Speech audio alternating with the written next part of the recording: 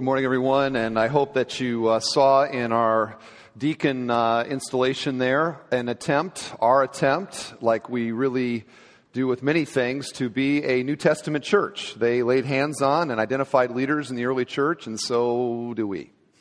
So let's feel a little connection to the ancient past of the church. And here we are now also doing what the church did, and that is opening the scriptures and having a time of teaching and a time of learning and growing and challenge, and that is what we want to be. So if you happen to be visiting here today, this is a little glimpse into Bethel Church. We believe the Bible is God's Word. We believe that Jesus really was raised from the dead. We believe that the Holy Spirit could do something very profound right here in this moment in your life. Do you believe that today? So this is not just some little activity that we're doing on a rainy Sunday day. We have come into the presence of God. We're opening His Word, and all the power that God had and His promises is now available to us in this time. And I pray that God does something really great here this morning. All right. Well, in saying that, though, I will tell you that we are aiming to have a little bit of a shorter service today. As Pastor Brad shared with you, we have our small group ministry fair that's going on in the Commons, and we want to give you a little bit of time to be able to interact with that. And so we're aiming for a little bit of a shorter service, which means that I am foregoing any sort of introductory comments that would engage you in the message. There'll be none of that. I also am abstaining from any humorous comments that might somehow invigorate your heart towards listening to the message today. So there will be none of that. And of course, some of you think that there never is. We're continuing our series today in 1 Corinthians 8, and I'm going to read verses 7 and 8 in just a moment, but let's just refresh our minds on what is going on here in this letter. Remember, Paul is writing a letter back to the Corinthians in response to a letter that he wrote to them. And the Corinthians had questions about church life and ministry and how to live the Christian life on lots of different levels. And here is now another one that we've come across in chapter 8. And the issue is one that will sound a little bit unusual to us, especially if you weren't here 2 weeks ago when we really talked about the background on all of it. I don't have time today to get into all of that again. But basically, the issue was whether or not a Christian could eat meat purchased in the marketplace that previously had been offered to an idol. There in Corinth, idol worship, the goddess Aphrodite, dominated the whole city and the culture of the city. And so this was a big deal, and many people had been saved out of that into the church here at Corinth. And so they had background in this, and this became a point of disagreement. There were some in the church who said, an idol ain't anything anyway, so hey, let's buy it, and after all, it's on sale at Costco, so let's enjoy it. The other group said, listen, there's no way that a Christian should eat meat that's been offered to an idol. I mean, come on. We don't want any part of that kind of thing, do we? And so there was this disagreement about whether or not it was appropriate for a Christian to eat meat that had been offered to an idol. Now, in verses 1 through 6, Paul agrees doctrinally with the group that said that it is okay to eat meat that's been offered to an idol. And he basically does that by saying that we all know that an idol isn't anything anyway. So food that's offered to nothing means nothing. So if you can get it on sale at Costco, go for it. Or Sam's or Strax or wherever you happen to frequent in your purchasing. We want to be we're all the same. There's no corporate promotions going on here. Although we might be open to that. No, I'm kidding with that. So anyway, this is the disagreement. And Paul agrees with the group that says that it's not doctrinally a problem. But his concern is not their doctrine. His concern is their attitude. And we see that in verse 1 where he says that this knowledge that they have that an idol isn't anything had puffed them up. This knowledge had puffed them up, and they are looking down their noses on the people who disagreed with them. So this is the issue. It's not doctrinal primarily, although as we talked about, love is a doctrine. It is the attitude that they are displaying and the disunity in the church. All right, now with that, let's read verse 7 and 8 and get into our text today. However, not all possess this knowledge. This knowledge being the freedom that we have to eat idol meat.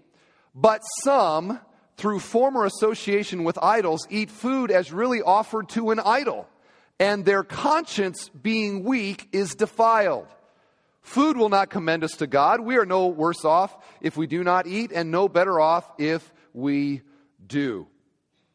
All right, so now we're into something that if you've been around churches very long, you know is a very common challenge that Christians have regarding these lifestyle decisions that Christians will inevitably disagree about.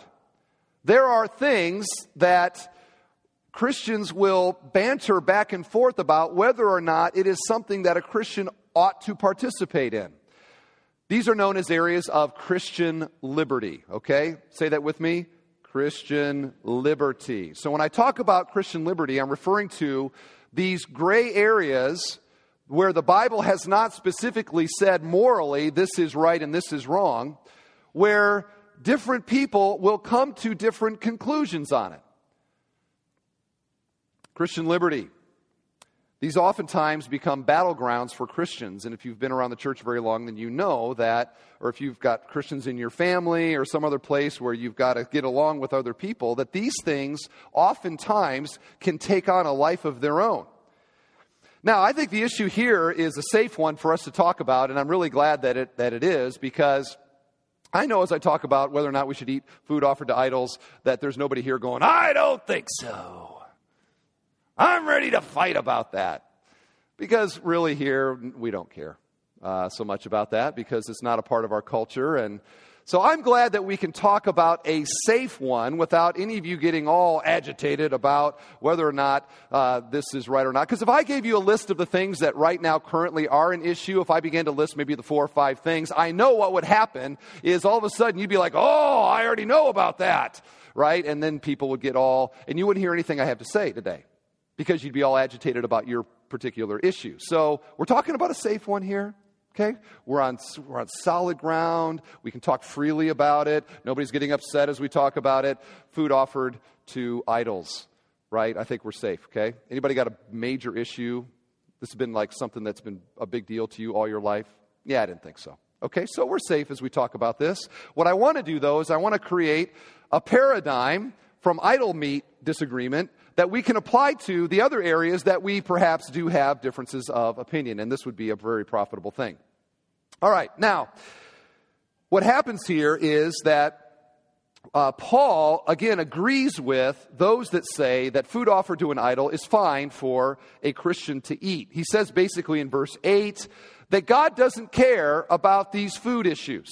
We're no better off if we do, we're no worse off if we don't. It's not a big deal to God. Now, others, though, who came out of a pagan worship background, this was a big deal to them.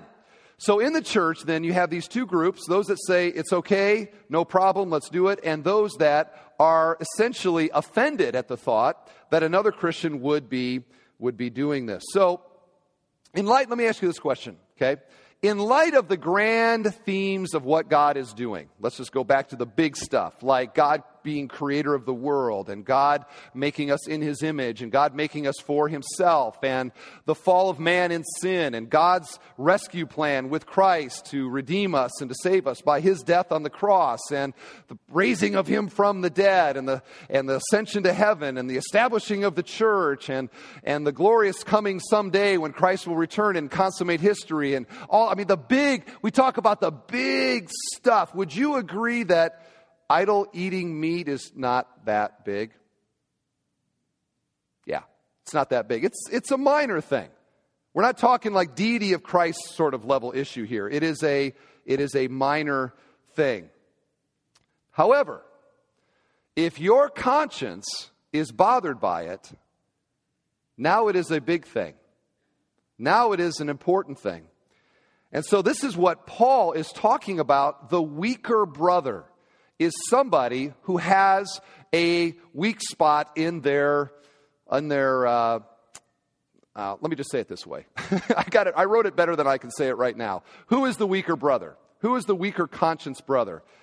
It is somebody, a Christian, who has not personally embraced freedom in an area of potential liberty. Who has not personally embraced freedom in an area that the Bible or God would permit liberty to participate in as a Christian. Now you see this in verse 7, where in verses 1 through 6, Paul basically says, okay, you that say meat offered to an idol is fine, you're right. However, he says in verse 7, not all possess this knowledge, or not all have consciences that are free to eat this meat. Now let's talk about conscience, okay? Let's talk about conscience a second. What is our conscience? Our conscience is something that God placed within every single human being. It is a moral compass by which we evaluate whether or not something is right or wrong. And you all know what I'm talking about, right? There is something in life, there's some opportunity, there's something that you could do, not do. Your conscience kicks in and sort of tells you, yes, this is okay to do, or no, it is not. Romans 2:15 says that God has put a conscience in every man. So mankind's this inward compass that God put in us, Adam and Eve, it operated perfectly. They had not fallen into sin. So when their compass said, this is wrong to do, it was wrong to do. If their inward compass said, this is right to do, it was right to do. When they sinned, they, and now all the rest of our consciences, it's like the little, whatever magnets or however, whatever makes a compass work, the needle got twisted, it's so it used to point this way, but now it's slightly been altered. Our consciences are no longer totally accurate assessors of whether or not God would be pleased by doing something. The fall did that. Gloriously, though, Christianity and salvation, God is in the process of transforming our consciences back according to what His will is. And the way that we know what God's will is His Word. God's Word is His will. And this is one reason when I say, okay, we got to always do this, filter everything through God's Word, look at everything. That's a picture of Tony Sorcy's new daughter that was just born this week. Tony's right over here. Let's give him love for having a new daughter born this week. All right. Okay. He did absolutely nothing, but way to go, Pam. All right. So we look at life, we have to look at life this way, but we also have to look at moral decisions and lifestyle decisions this way. And God is in the process now as Christians, this growth in Christ, this sanctification, of reconforming the moral compass within us back to what His will is. And none of us get there in this life. We won't ever have that perfectly, but that is a part of growing in Christ so that we can come to understand in a better way, again, what it means to live in God's good creation and enjoy the things that He says are good. Okay? Now, here's the thing. Christians come to different conclusions about some things. And good Christians can come to different conclusions on things, and these are known as areas of Christian liberty, or as Romans 14 calls them, disputable matters. So again, we're not talking about clear moral categories. Whether or not to rob a bank is not an area of Christian liberty. You with me? God has said, thou shalt not steal. We don't need to debate that.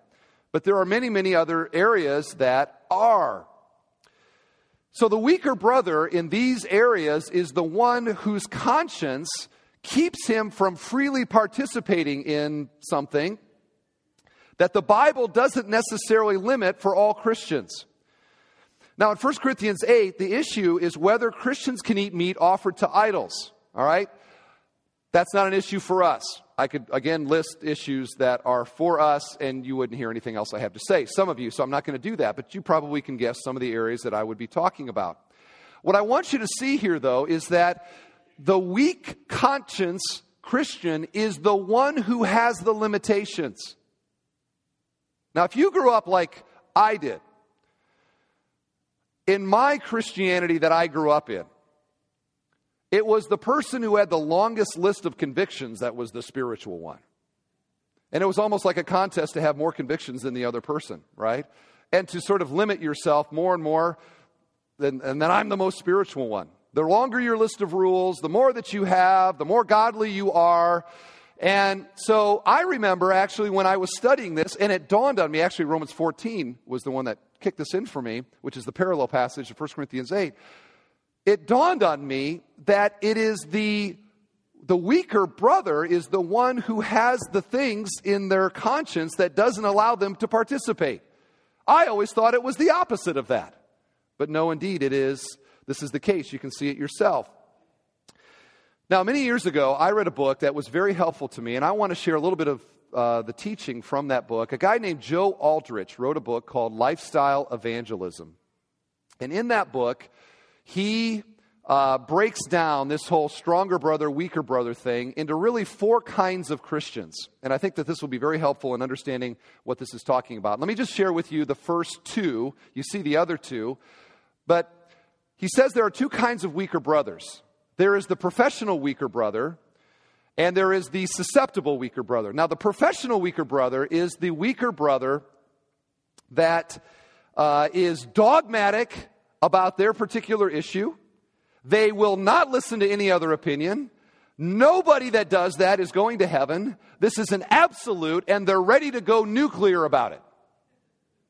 Have you ever known a professional weaker brother? And this is the person, they have no sense of theological scale. They don't see how some things can be more important than others. Everything is important. Every issue is something to go to the mat about. And they will fight to the end for their particular conscientious issue. They also think everybody should live according to their conscience. And oftentimes, they seek to control everybody to live according to what their particular conscientious issue is. Again, in a gray area that the Bible does not clearly talk about. And professional weaker brothers are annoying, okay? They are totally annoying, and most churches are better off without them.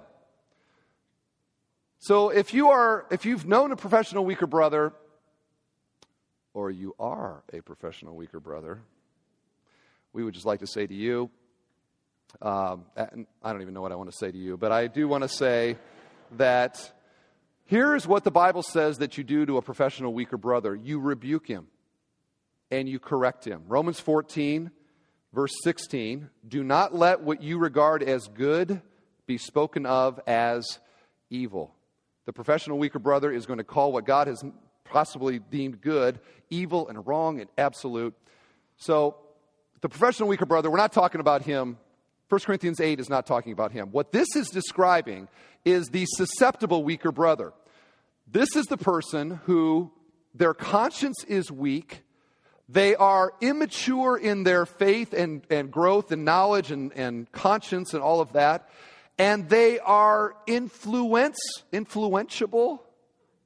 They are easily influenced by the seeing of somebody else, particularly maybe a stronger brother that they would look up to, who is participating in something, and they could be swayed to doing it themselves simply by seeing that person doing it. They think to themselves, well, I know my conscience doesn't give me freedom to do it, but you know what? There's Frank, and I respect Frank, and Frank's actually telling me that I should be a part of this and I should do it, but my conscience isn't there, but he's urging me to do it.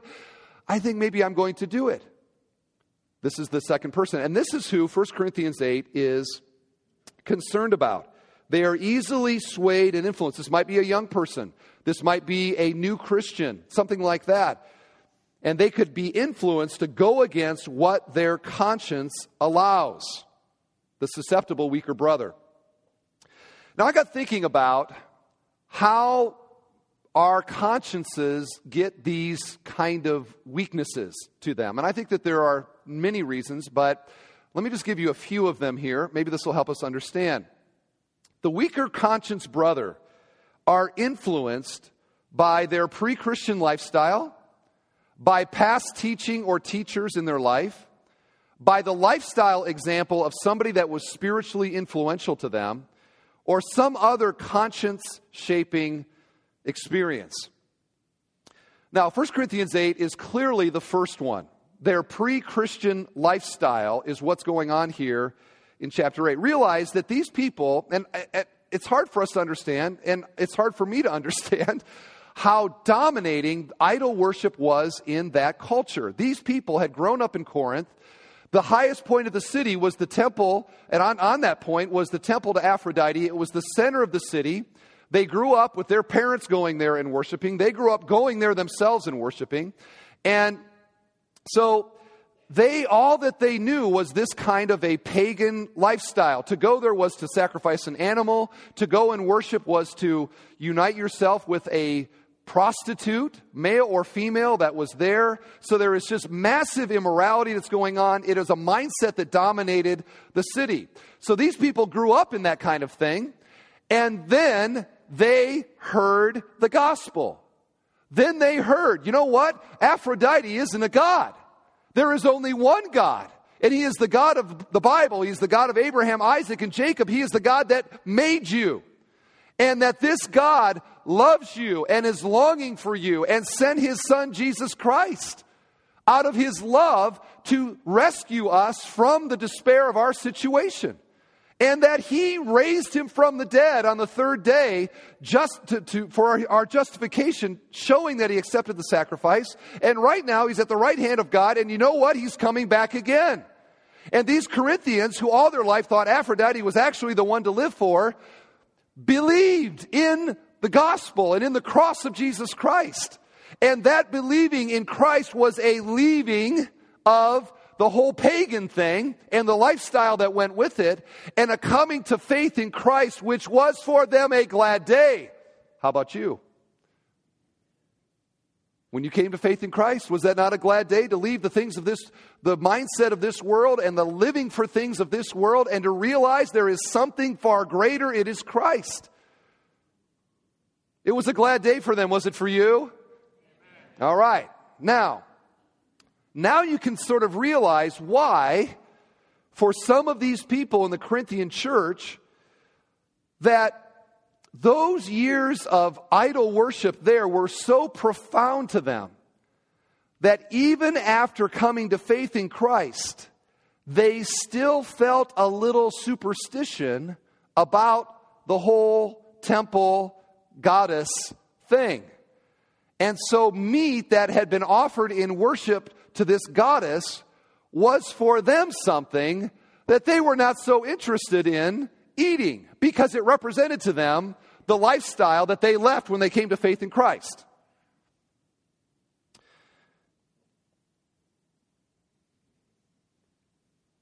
Their consciences remained weak.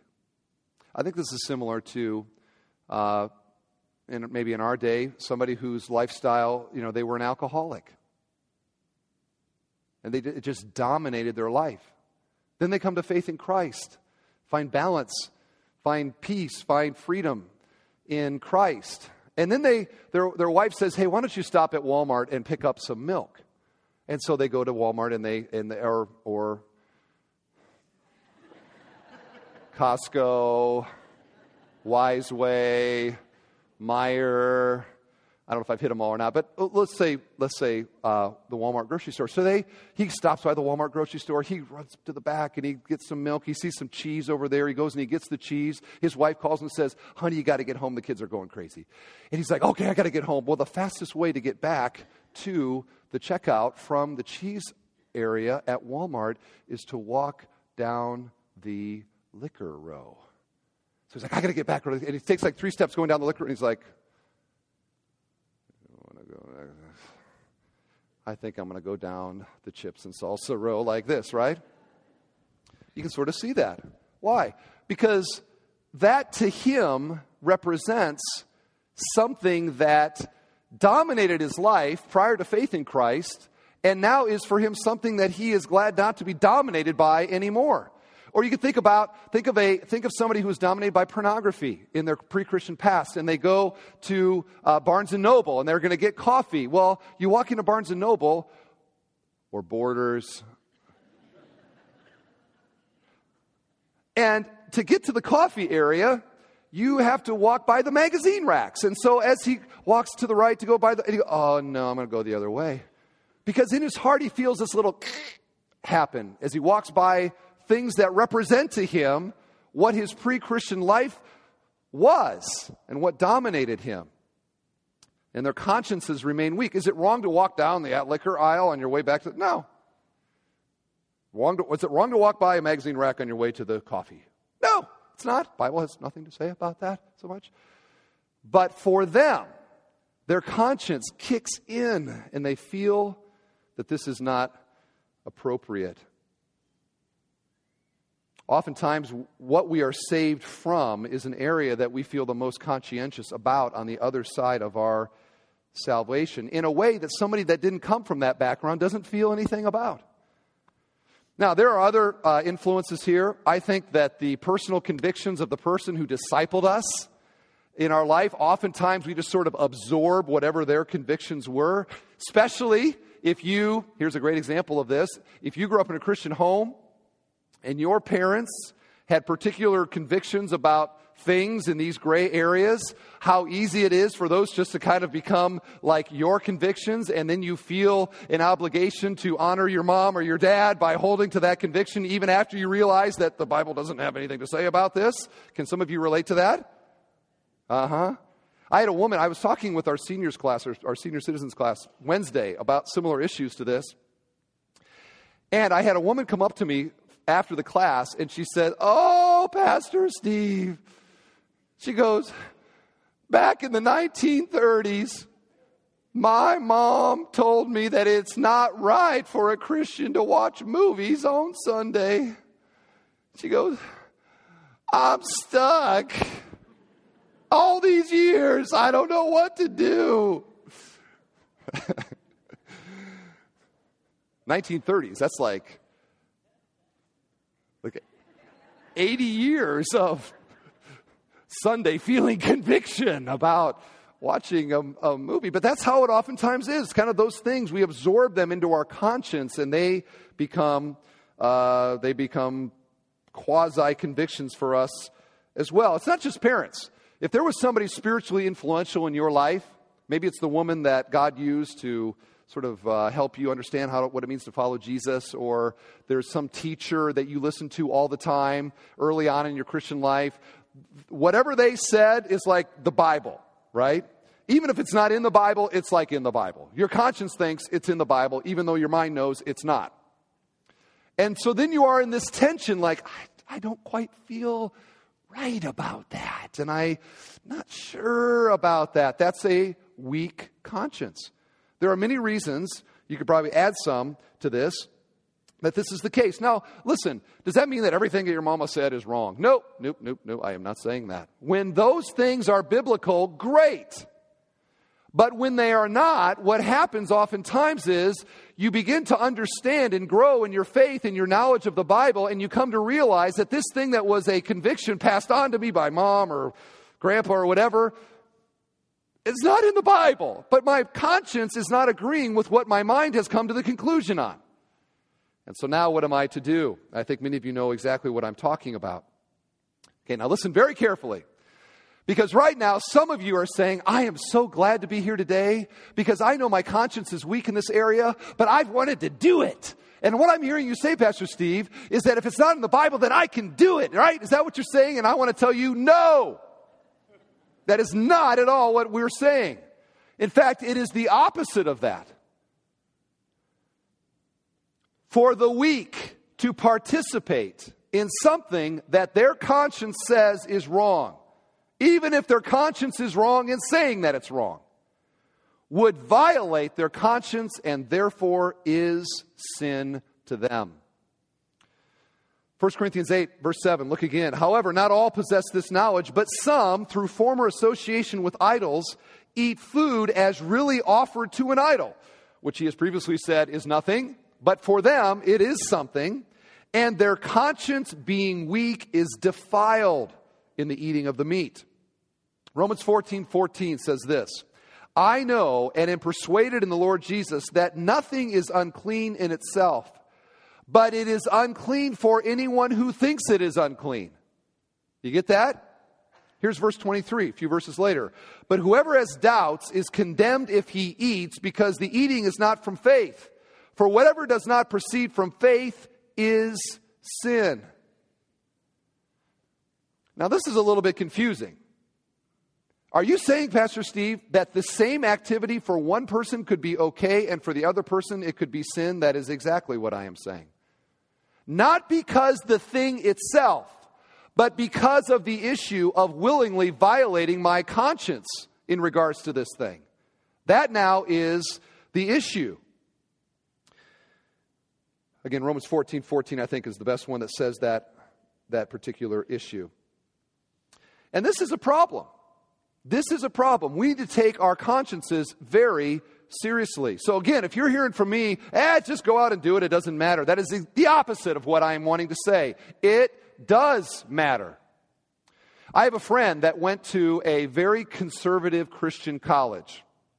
It's one of these Christian colleges where, like, your first day, they give you the student manual of behavior, and it's like the dictionary, like this, and please read this and memorize all the rules so that you can act as a proper Christian here on our campus. And, it's like, okay, page 533, page 975, and just tons and tons of rules. So many rules that, according to my friend, if you go there, there's just no way that you can obey everything. You're violating something all the time. Sleeping is sin somehow. And I was talking with him about this, and he says, the number one damaging thing that attending that school did for me? He said, I got used to violating my conscience. I got used to violating my conscience. There were so many rules, you were just all the time violating your conscience. And to me, this is the double whammy of legalistic Christianity. It entrenches into the church, the local church, chronic, weak conscience Christianity on the one side, and then it loads up on those people a list of rules that they can't fulfill all the time anyway. And so they just get used to doing things that their conscience doesn't give them freedom to do. And when you get used to violating your conscience on non-essential issues, it feels the same when you are violating your conscience on things that God does care about. And that is why it is so hard for young people who grew up in, I'll just call fundamentalist kind of circles. They struggle so much because long ago they had to get used to violating their conscience. And then they don't know how to live, and it just creates all of this confusion. So for the conscientious weaker brother, here's what happens. The stronger brother gives an argument that he finds compelling, and he cannot defeat it. He can't point to a verse. He can't get in the Greek. He can't get in the Hebrew and say, you're not exactly right on that. So he's like, I know that guy's right, but their conscience does not agree even with the proper doctrinal argument. They cannot get to the place where it doesn't matter to them anymore. And I would suggest to you that this is a sign of maturity. How can you know if you are a weaker brother or a stronger brother on a particular issue? Does it matter to you? Now, Aldrich goes on to describe two kinds of mature brothers. I want to talk about these now, the bottom two. When it comes to a mature brother, there is the non-participating stronger conscience or mature brother. This is the person who their conscience gives them freedom to participate in this particular thing. Their mind gives them freedom to participate in it, but they just simply choose not to. They just simply choose not to. It's not a big deal to them. If they see another Christian that's participating in it, they have not one drop of judgmentalism in their heart towards them, but for some reason, they just choose not to. Maybe you're a parent and you say, you know what, for the sake of my kids, they're not mature, they're not getting it. I am not going to participate in this particular thing. I don't have a problem with anybody that does, but for me, I'm not going to do it for their sake. There's an example of a non-participating mature brother. The final one, and then, of course, is the participating mature brother. This is the person who their conscience gives a green light, their mind gives a green light, they participate in it, they eat the idol meat to the glory of God. They love it. Okay? They love it medium rare with seasoning, salts, and A1 next to it. They just love it, and they have it every night. Now, on any Christian liberty issue, there are those four types of people. The professional weaker brother, dogmatic, absolutely not listening. I don't care what anybody else thinks. It's all wrong, all time. Every Christian who's ever lived shouldn't do this. Susceptible, weaker brother, trying to find his her way, trying to figure out exactly what's right or wrong, easily influenced to participate in something. The non-participating mature brother, who it's not a big deal to him. You can do it's fine, doesn't bother me at all. I just don't do it. And then finally, the participating mature brother who does it and enjoys it and does it to the glory of God as best they can. Now, you might expect that Paul at this point in the passage to say, okay, weaker brother Christians, buck up, man up, get over it. You're creating all kinds of problems with your little poopy attitude.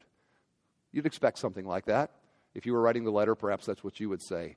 Paul is not concerned at this point with the weaker brother. His concern is with the stronger brother and the attitude that they have. Now we pick it up in verse 9. Look at what he says. But take care that this right of yours does not somehow become a stumbling block to the weak. For if anyone sees you who have knowledge eating in an idol's temple, will he not be encouraged, if his conscience is weak, to eat food offered to idols? And so by your knowledge, or freedom, this weak person is destroyed, the brother for whom Christ died. Thus, sinning against your brothers and wounding their conscience when it is weak, you sin against Christ. Therefore, if food makes my brother stumble, I will never eat meat, lest I make my brother stumble. And we're going to spend more time in this passage in a future message, not so much today.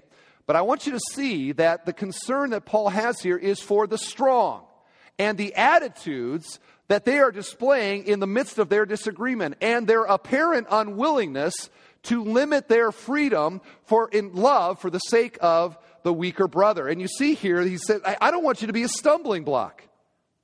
And that word literally means this, to put an obstacle in front of someone.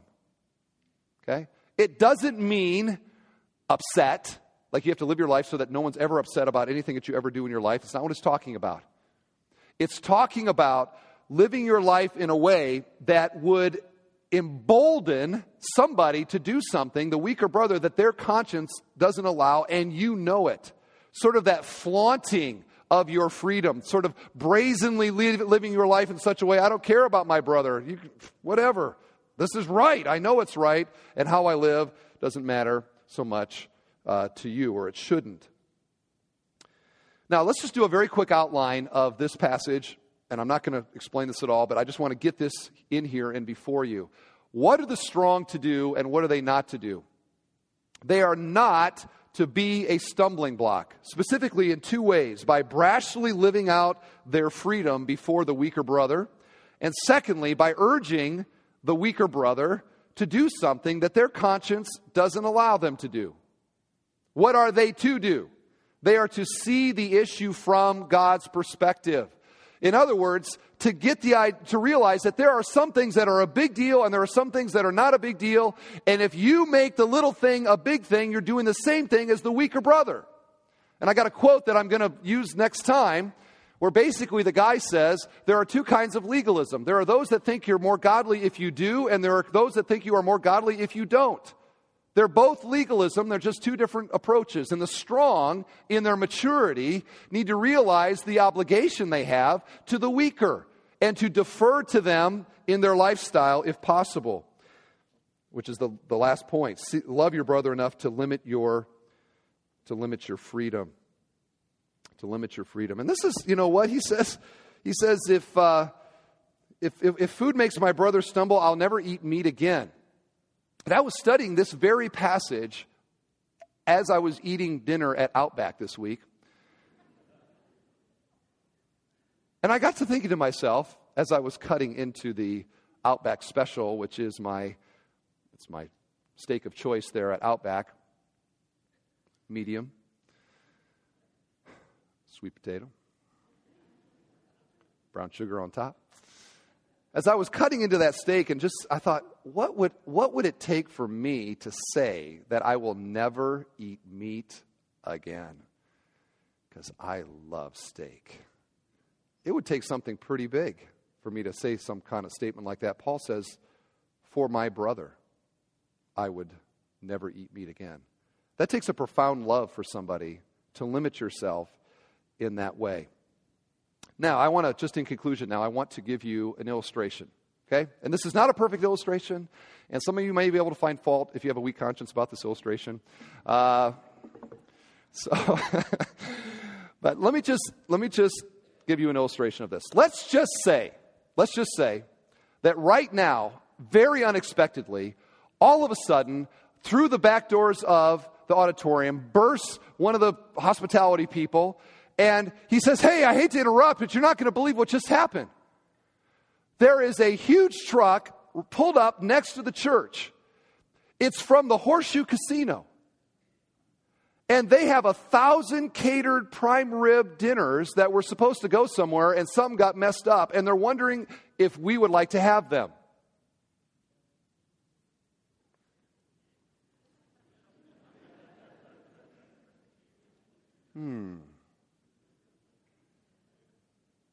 I would suggest to you that our discussion about that here in the room right now would basically go into two broadly different directions. On the one side, we would have the people who last night, I know it's only like 10, so you're not quite as juiced up for prime rib right now, but last night when I gave this illustration, there was like 3 or 4 people that said, "Yeah!" I said, okay, well, we've clearly identified some of the group who would say, "This is like the greatest day ever to be at Bethel Church," right? And don't you preach that God is sovereign? And providentially, He has brought to us a truck laden with prime rib dinners waiting to be eaten. Who are we to deny what God has provided? I mean, let's just see this as a sign from God. You know, where's the fork? Where's the knife? I'm ready to chow this down. It's going to be awesome. So we would have those people, and we could identify them as being the stronger in this discussion. And then you would have somebody that would stand up and say, wait a second. My mom taught me that if you're ever at church and a casino truck with prime rib pulls up and offers it free to the church, it is wrong to eat that kind of meat.